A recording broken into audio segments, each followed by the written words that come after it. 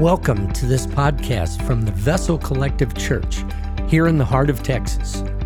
Our mission is to be vessels of the living Christ, set apart for His purpose and His kingdom. We thank you for sharing in this message here today.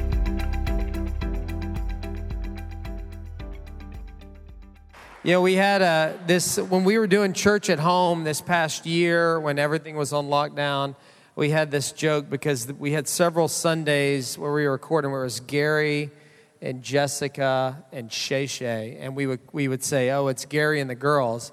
And so Travion, you're now Trey and the girls, because look at him with all those girls up there. So thank y'all for leading. Well, good morning and welcome to the Vessel. Thank y'all for being here so much this morning. I especially want to say thank you to the Monix and the Parkers for that this morning. That was really special, and thank you for just your commitment as parents. I just want to say, as a fellow parent and father myself, I think that's really significant, saying that we're committed to raising our child in the name of Jesus Christ. And as every parent in here can testify, that is not a magic sprinkle that now your child is going to be good and behave and not scream and not wander and not get in trouble, and that, you're not going to have to ground them or do all the things that parents do. It's not a magic pill, but it is a commitment. And so I love your heart as being wonderful parents to do that. So thank y'all so much. And thank you both for how y'all have loved my children. And like Denise said, it takes a village. And so I know both of y'all in some capacity or another have served in our children's ministry where my own children have been blessed to know Jesus through. So thank y'all so much, right? Yeah, amen. So we are in a series, and we're kind of back in a series that's called Dear Church. So if you look right there, Dear Church. And so we started this before Easter, and it's going to be a series that we come back to 4 times in the year 2021. So this is our second visit into Dear Church. And all it is we're looking at the different epistles in the New Testament. So if you don't know, the majority of the New Testament is made up of letters. And there are letters that are written from someone or a group of someone's to different churches in the area. And each story, each letter has a different significance and different things. And so really our heart is to just look at these letters and to read and to go through and see not only what the Lord speaks to us as Christ followers, but also to us as the vessel. And so we are starting this Sunday. And so for the next 8 weeks, we're going to be in 1 Thessalonians and then 2 Thessalonians. There's 5 chapters in 1 Thessalonians, the first letter to the church in Thessalonica, and then there's 3 chapters in the second letter to the church in Thessalonica. And so we're going to go over the next 8 weeks through all of those. And I always like to give a roadmap so you know what we're doing and where we're going. And so we begin that today, and it's going to end on Memorial Day. And so before we jump into this, I want to give you a little context of letters, because we read, a lot of times we read Scripture like it's an instruction booklet, or like it's IKEA furniture that's telling us how to live, what to do, what not to do, an instruction manual for life. And if you have had any interaction with God's Word, then you know that is not the case. You know that His Word is powerful and sharper than any double-edged sword that pierces through bone and marrow to our very hearts. And it is more than just words on a page, but it's alive and it's active and it changes who we are. So when we engage with God's Word, it's easy and tempting for us to engage with this in an informational type way, right? Do we have any college students in here? Anyone who's currently a college student?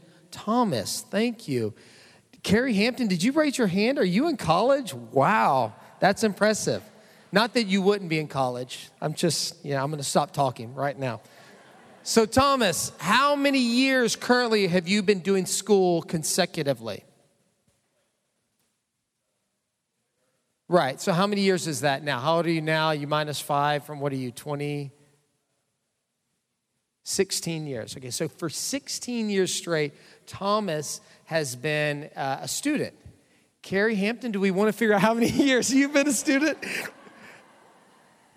So for 16 years, you've been a student, and we learn to read for information, right? You're taught that. You learn that in school, that you're trying to absorb information. You're trying to read what it has and trying to learn and absorb as much as you can.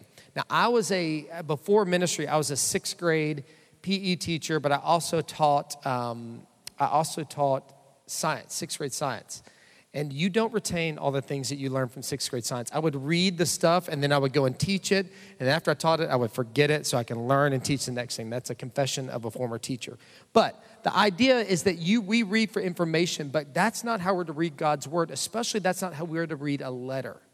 So we consider that these letters to the church, this Dear Church, this series that we're in, what does it mean to write a letter to someone? You don't sit down and read a letter from someone to you or to a group of people for information, right? Sometimes an email, but it's not the same thing. A lot of times you want to know the person's heart behind it, why they're writing, what the circumstances. And so as we talked through this last time, and I'm going to do this again, I brought different examples of letters, of what letters look like. Common Day. If you remember when I taught and when we went through Philippians, I read a love letter between Shay and I. And by between, I mean from me to her, because I was in love back in 2005. And then I read a letter that we sent out to the people of the vessel.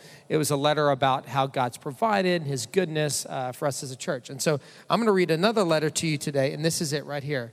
And as you can see, Lindsay will put up there, it says, "Thank you, Jake." So what is this? A thank you letter. Exactly, it's a thank you letter. So a thank you letter does what? It thanks people for something.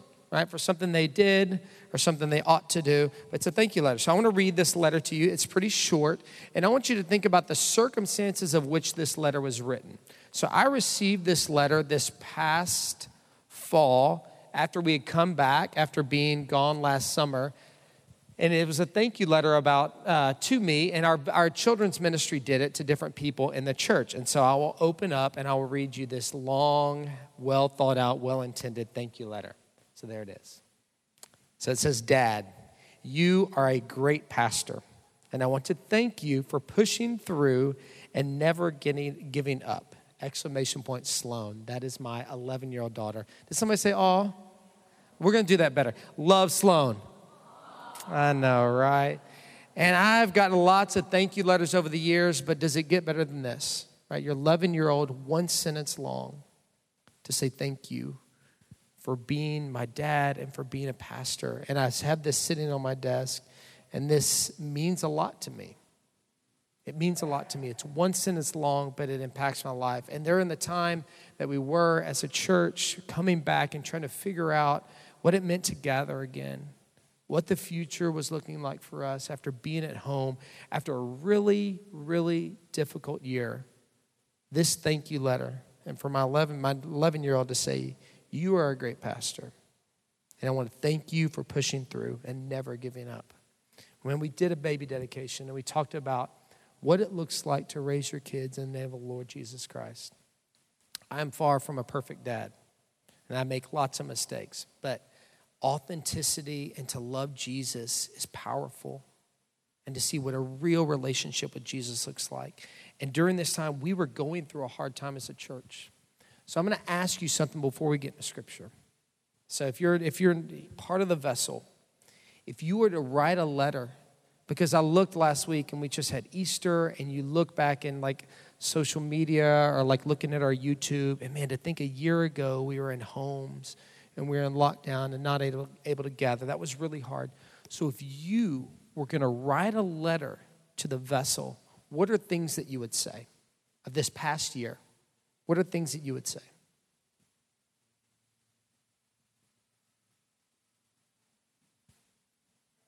Yeah, this is interaction. Yeah, sorry.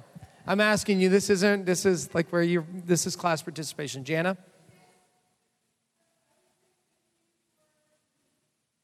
Yeah, thank you for gathering again. Amen. Yeah. What else? Consistent, right? Man, consistency is huge. Yeah. Yeah, good job of being wise and making the right decisions on safety and how to honor our local leaders with COVID and all that sort of stuff, for sure. Yeah, what else? Yeah, right, for teaching our kids, for having them back there. And there are adults right now that aren't in the service. They're back there loving and serving and sharpening and pouring into kids. Amen. What else?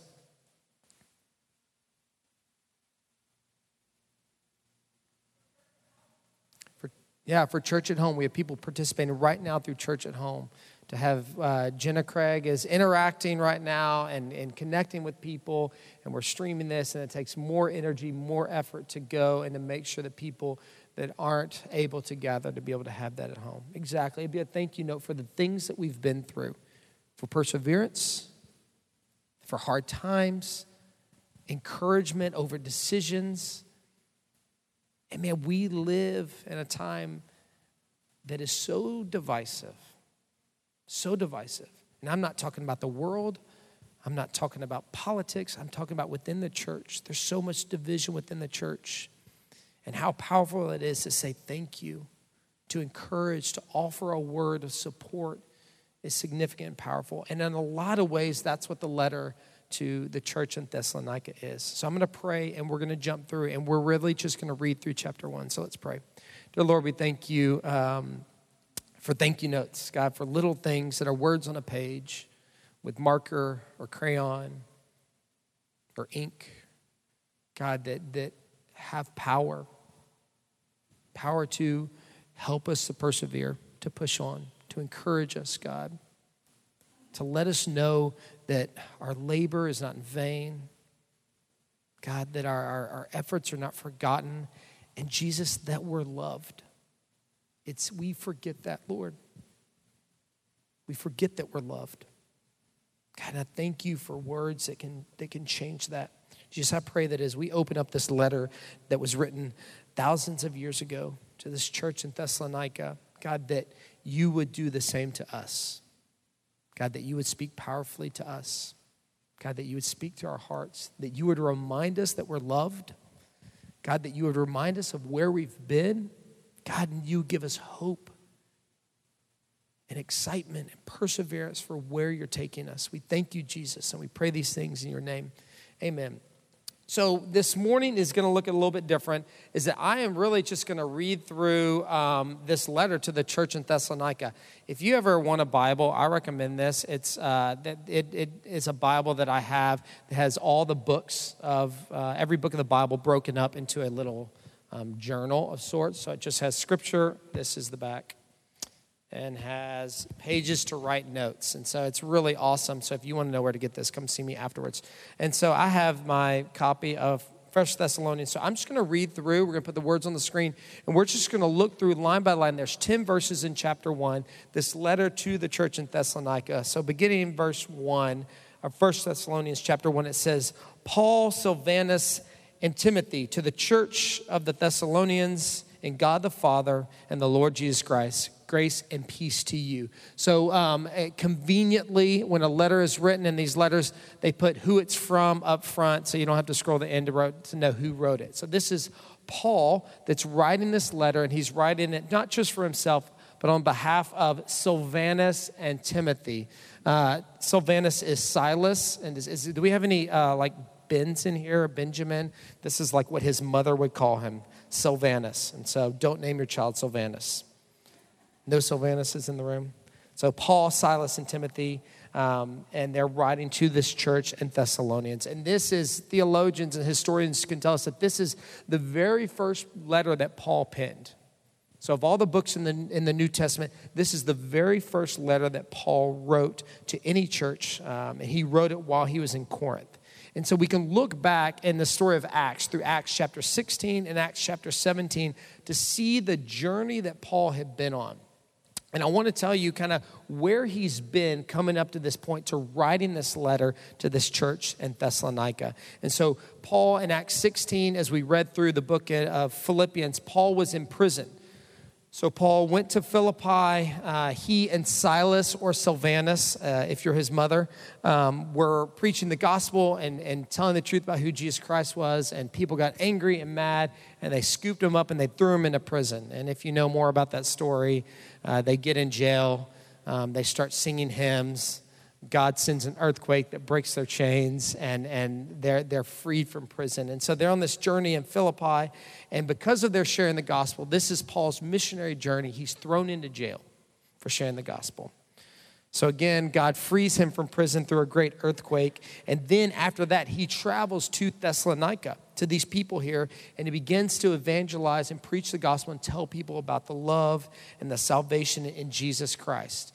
Scripture tells us in Acts 17, if I can flip there quickly, it says that he was there for 3 weeks. It tells us that Paul taught for 3 Sabbaths while he was in Thessalonica, and then uprose an angry mob. They were mad at him for preaching the gospel, for sharing the good news, and so an angry mob rose up and they ran him out of town. So he was there for 3 short weeks when he planted this church, that he evangelized his people, told them about the kingdom of heaven and what Jesus Christ did for them on the cross.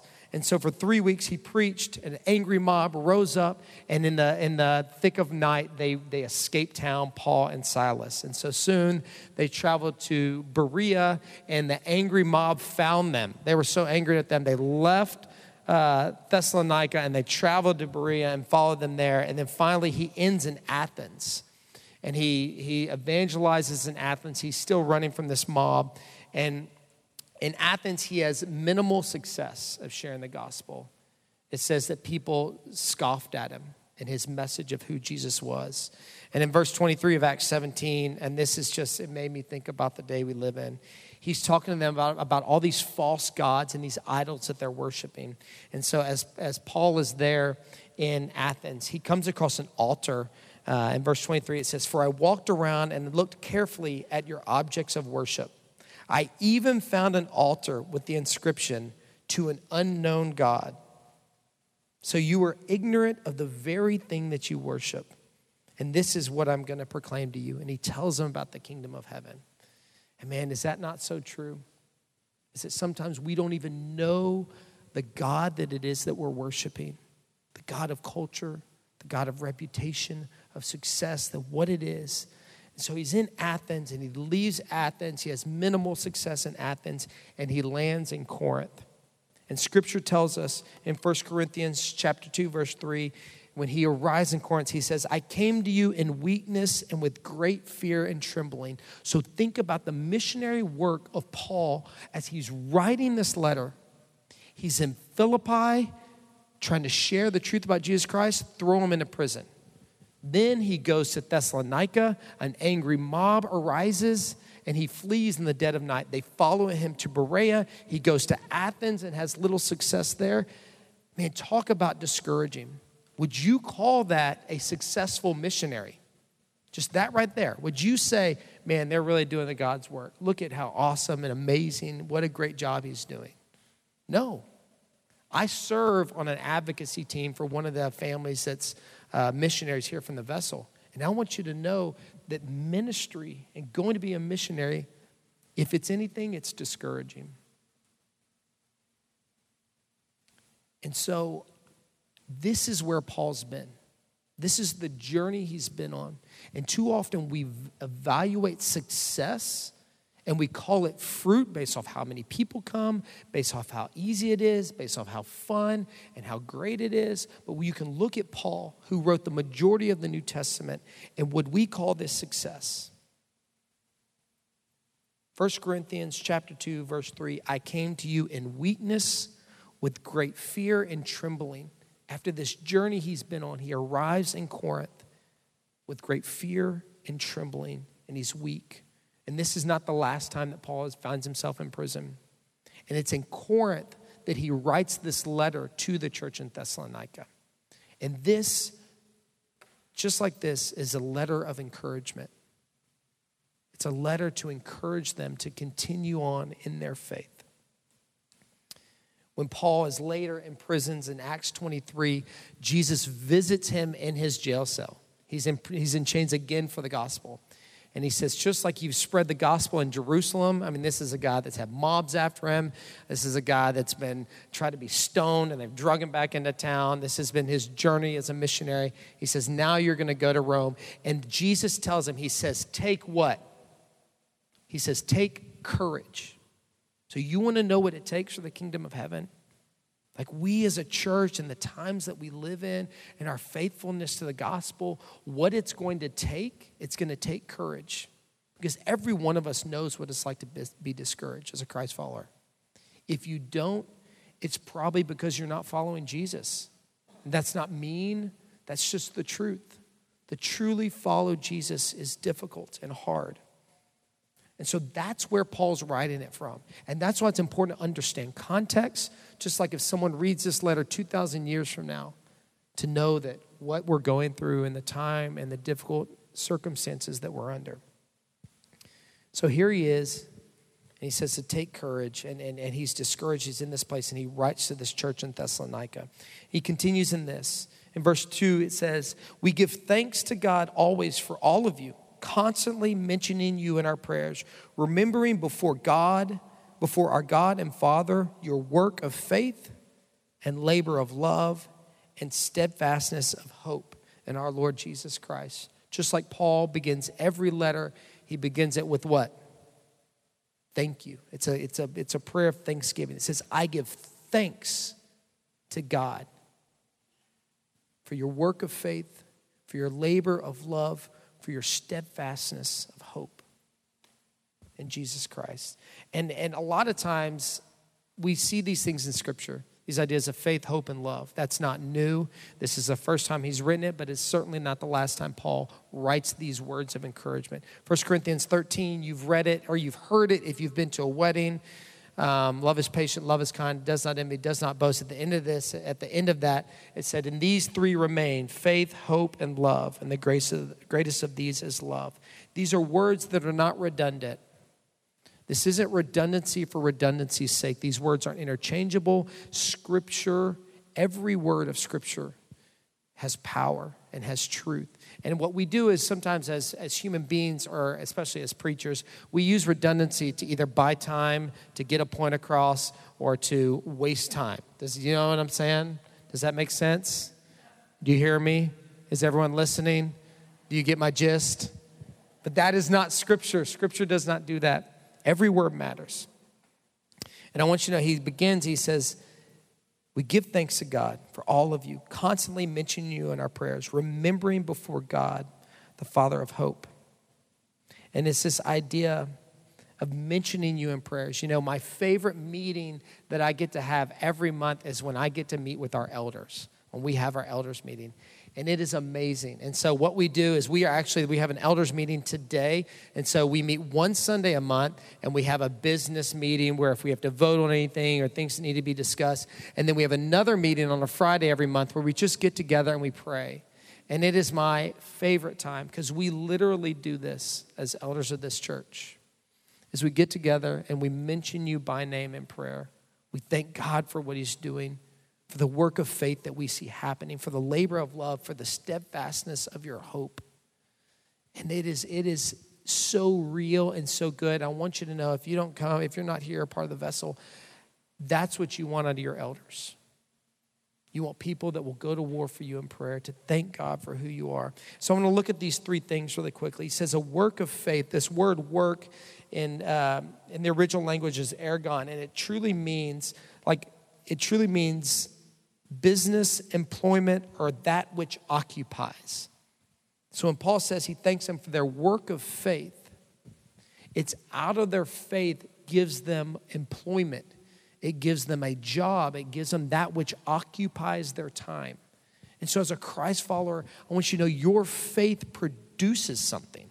True faith in Jesus Christ produces something in your life. It gives you purpose. Our mission here is we are called to be vessels of the living Christ set apart for his purpose and his kingdom. And the truth of Scripture is that true faith in Jesus Christ produces something in you. It's not out of your works that you prove your faith. It's out of your faith that gives you a job. It gives you a purpose in your life. It gives you a thing to do. And so we can get that backwards sometimes. We think, I got to go to church. I better serve in Vessel Kids. I heard Denise up there. She said it would be good. And I'm going to do it out of obligation. Or, load in, load out. Chairs don't set out themselves. I'm going to get there early. I'm going to do this out of obligation. But it's truly out of our faith that we get purpose in the things that we do. He also says it's a labor of love. And work and labor here, work of faith, labor of love, those are different words. Work is a job, or an employment or an occupation. Labor is translated literally as this. It's defined as intense labor with toil and trouble. So it's a caveat. It's not just working hard at something and laboring over at something. It's characterized by being associated with toil and trouble. So it's intense labor with toil and trouble. Think back about a wedding day. Stephen Godfrey went to a wedding this past weekend. Weddings, like you see the videos of the groom, and he's standing up front, and he's waiting, and the bride walks down, his eyes are filled with tears, and she's gorgeous, and they're so in love at that moment. That's easy, right? That's an easy moment to love that person that's walking down the aisle, that's going to commit their life to you, right? And you stand before and you give your vows. You say, in good times and in bad. In good times, it's easy to love someone. In bad times, it's not. And you never want to think about your marriage as a labor of toil and trouble. But anyone that's been married more than, 6 months knows that it is. In sickness and in health, health is easy. Sickness, that's a labor of toil and trouble, right? In riches, that's easy. And in riches and in, don't you say that one? Riches and poor? And poor and riches, I don't know. But there are hard times and there are easier times. When Shay and I were engaged, right before we got married, that summer before we got married, I went to Brazil and I studied abroad in Brazil for 3 months. And so for Shay's birthday present, I bought her a ticket to come and visit me in Brazil. And so it was the very end of my trip. And we traveled around for 2 or 3 weeks before we went back. And I was graduating college, and we were in love, and we were getting married. And so we took this little excursion to this little town. I was in Salvador Bahia. And so we went to this little town that has these mountains, Chapada de Diamantina, and we went hiking, and we went in these waterfalls. It was so cool. And so we had this great time. It was just she and I, and we were staying in these little posadas and these little bed and breakfasts. And so we got in this room that we rented, and it was literally the size of a bed. So like there was a full-size bed in it, and there was barely enough room to walk around the bed. It was tiny. And in the corner of the room, there was a shower that, if you've ever done mission work, you've been in one of these. The shower head's over you, and it's like, don't touch it. It will shock you because it's an electric shower head. And then the toilet is underneath you, and the sink is right there. So you can literally sit on the toilet, wash your hands, and take a shower all at the same time. It's like a 2 by 2 foot square little thing, and you're in there, and there's a curtain, and not to say curtain, it was like an old sheet that was covering the thing. And we walked in, we're like, all right, we're about to get cozy, right? This is going to be very intimate. We're engaged. We've never been in this circumstance. That's this tiny place. So we get there, we check in our room, and we go out that night, and we go, and we find this little guy on the street that's selling chicken. And we eat chicken on the street. And let me tell you, a bad idea is in a little town in the middle of Brazil to eat street chicken. So we eat this street chicken, and we get back to our place, and it hits me 100 miles an hour. I've never been so sick in my life. And here we are, and we're in love, and we're engaged, and it's coming out of both ends in this 2 by 2 foot room. There's a point where Shay's laying in bed all night. I'm sick. As I'm sitting on the toilet, I can reach out beyond the sheet and touch her foot. That's how close we are. And so you talk about a labor of toil and trouble and a labor of love and toil and trouble. That's what it's like. And she's like, are you dying?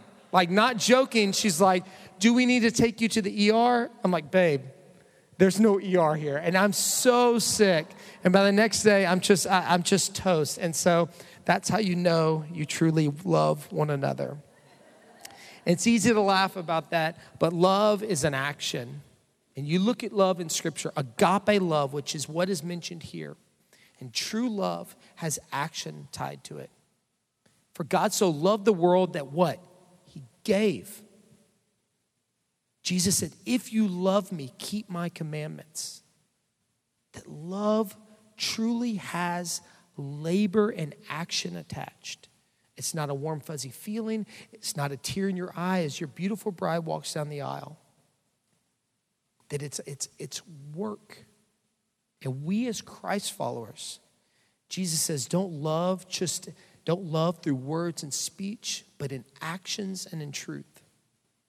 So what Paul is saying here, he says, I thank my God for your labor of love, for your love that has action, for your love that toils through trouble and hardship, that labors on for the kingdom. This is not just a warm fuzzy. This is words like in this right here. Thank you for pushing through. And so if we want to know what it truly looks like as a church to love, it's work. And it comes with toil and trouble. And then he says, and steadfastness of hope. It can be translated as steadfastness, endurance, patient enduring, to persevere, to push through because of your hope. I met with a friend this week that I know, and his wife was recently diagnosed with stage 3 breast cancer. They have 4 kids, the age 10 and under. And she is receiving treatment right now. And the treatment that she receives is known as the red devil. It's the most maximum amount of poison they can put in your body that's legally allowed. And I'm meeting with him, and we're catching up. And man, she's fighting for her life. And here he is at home with these kids trying to love his wife. Man, you want to know what endurance and steadfastness, and what is it that keeps you going? So I asked him, I said, how are you doing? Like with the kids and with all that? He's like, what choice do I have? He's like, they can't see me break down. I can't lose it. I just am hoping for God to heal her, for something miraculous, for this to work. I mean, that's what endurance and steadfastness of hope looks like. There's nothing about that that's right or that's okay or that's reasonable. He's downstairs cooking dinner for his children, and he goes upstairs to check his wife's pulse to make sure she's still going. Man, and when we look at our lives in Jesus Christ, and we want easy, we want comfort, we want enjoyment, we want all these things, and that's not bad. But the truth is that what we're called to do is our hope in Jesus to produce steadfastness in our lives. In this life, you will have trouble, but take heart, for I have overcome the world. So I want to encourage you. I want us to look at what Paul's writing here. Say your faith has produced work and purpose in you. Your love has action that's alive and toil and labors for those who don't know Jesus and for one another. And your steadfastness is birthed by your hope. We better speed this letter up. Verse 4, for we know, brothers, loved by God, that he has chosen you, because our gospel came to you not only in word, but also in power and in the Holy Spirit and with full conviction. And that is what I pray for myself, and I pray for us as a church, that the words that we speak, that the songs that we sing, that the prayers that we pray over are not just empty words, that they're full of the Holy Spirit, that they're full of power, with full conviction. Verse 6. It says, you know that the kind of men we prove to be among you for your sake. Verse 6, and you became imitators of us and of the Lord, for you received the word in much affliction with the joy of the Holy Spirit, so that you became an example to all the believers in Macedonia and Achaia. And so he tells them this idea is that they became imitators. Verse 6, and you became imitators of us and the Lord. Remember, these are baby believers. He was there 3 weeks, and he's gotten word of their faith, of their love, and of their hope that's spreading like wildfire. He's not saying, hey, great plan on great marketing scheme. You had the Easter egg thing, and you got all the people there. I heard you had a high attendance. Like, way to go. You've got a great marketing scheme to grow your church. That is not what he's saying. But he says that you became imitators of us and imitators of the Lord. And these are baby Christians. So consider, what are you imitating in your life? What are you imitating? Because I promise you are imitating something. You are imitating someone. When our firstborn, Sloan, our sweet, write me a thank you note, Sloan was born, and she was a baby. She was in her car seat, and she was just beginning to talk. One time, Shay and I were driving our car. We didn't have any other kids, and she had like a cup of goldfish in her hands. And I slammed on the brake, and her goldfish went flying, and perfectly, under her breath, she said a 4-letter word that no 2-year-old should say, and we were like, what? And she said it perfectly in the perfect context, right in her voice, and we thought, we are using bad language around our 2-year-old daughter. She's an imitator. Your children imitate you, right? People imitate you, and it happens, and you see this, happen. There's a philosophical position that's called anti-mimesis, which is basically, it communicates that life imitates art. It was developed by Oscar Wilde. And so this idea that life imitates art. And if you look around in our culture and you look around the world, it's that it's shaping who we are as society and what we're following and what we're going after. And just realizing and understanding that gives us understanding. And so it's like 90s fashion is coming back. That's a thing, evidently, like the middle part and the, what is those things called, scrunchies. And so Shay went shopping with a friend this week, and she got this outfit, and she went to this thing yesterday. She's like, I kind of look like I'm back in the 90s. I'm like, you kind of do. Like, this is weird. And things have a way of coming back around. But, you know, this idea of life imitating art is really true. So if you don't know what you're imitating in your life, the question that you ask yourself is, what direction am I going in? If you just stop, you say, what direction am I moving? Because to truly imitate means to follow. And Paul's saying, you imitated us, you followed us, and you're following the Lord. Because these people literally, you're going to see here, they turned away from idols and began following Jesus Christ. And that's what true repentance in Christ looks like. It's to turn away from that's what we're chasing, and to go in the other direction and to go after Jesus. It says, and you became imitators of us and of the Lord, for you received the word in much affliction with joy of the Holy Spirit, so that you then became an example to all believers in Macedonia and Achaia. So he says, not only did you imitate us, but now you have become an example. And these two things go together. As if you look back and if you are following Jesus Christ, I promise you someone is following you. I don't care if it's Lane Parker or your girls, Evelyn and Adele. I don't care who it is, but someone is following you. Someone is watching you. And your actions are louder than your words. And if you're following Jesus Christ, there's someone that is following after you.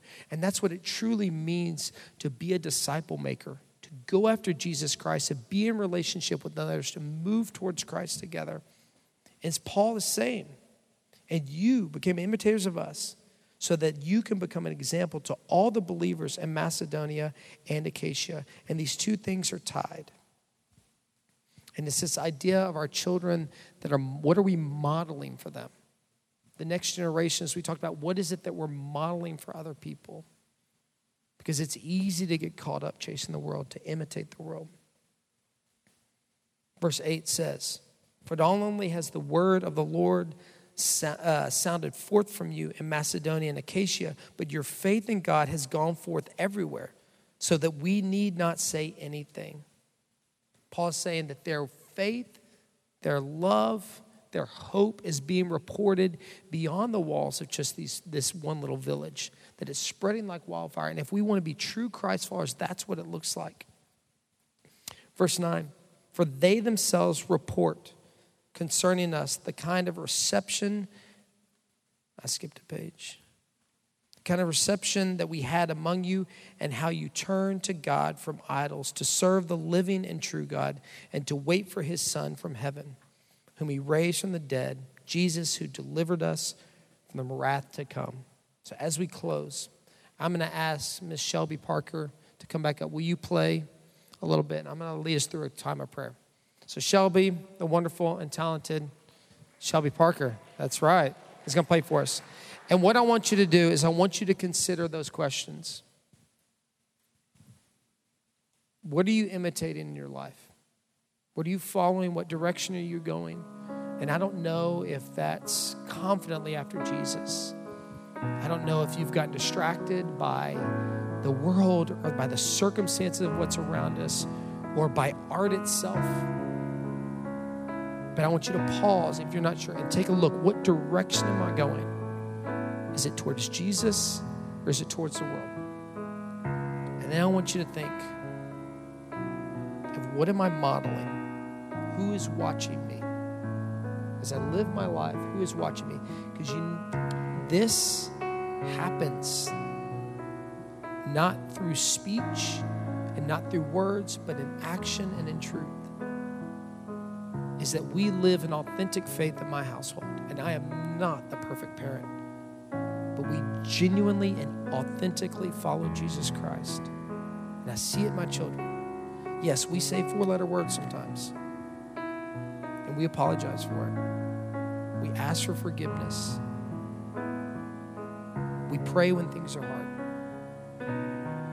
And that's modeled for us. And if you're here and you don't have someone to chase after, and pray for that. So if you would, just bow your head right now. I'm going to lead us through some prayer. Thank you for joining us this morning for our service. We are publishing content throughout the week for Church at Home through our social media and website. For more information, visit www.vessel.church.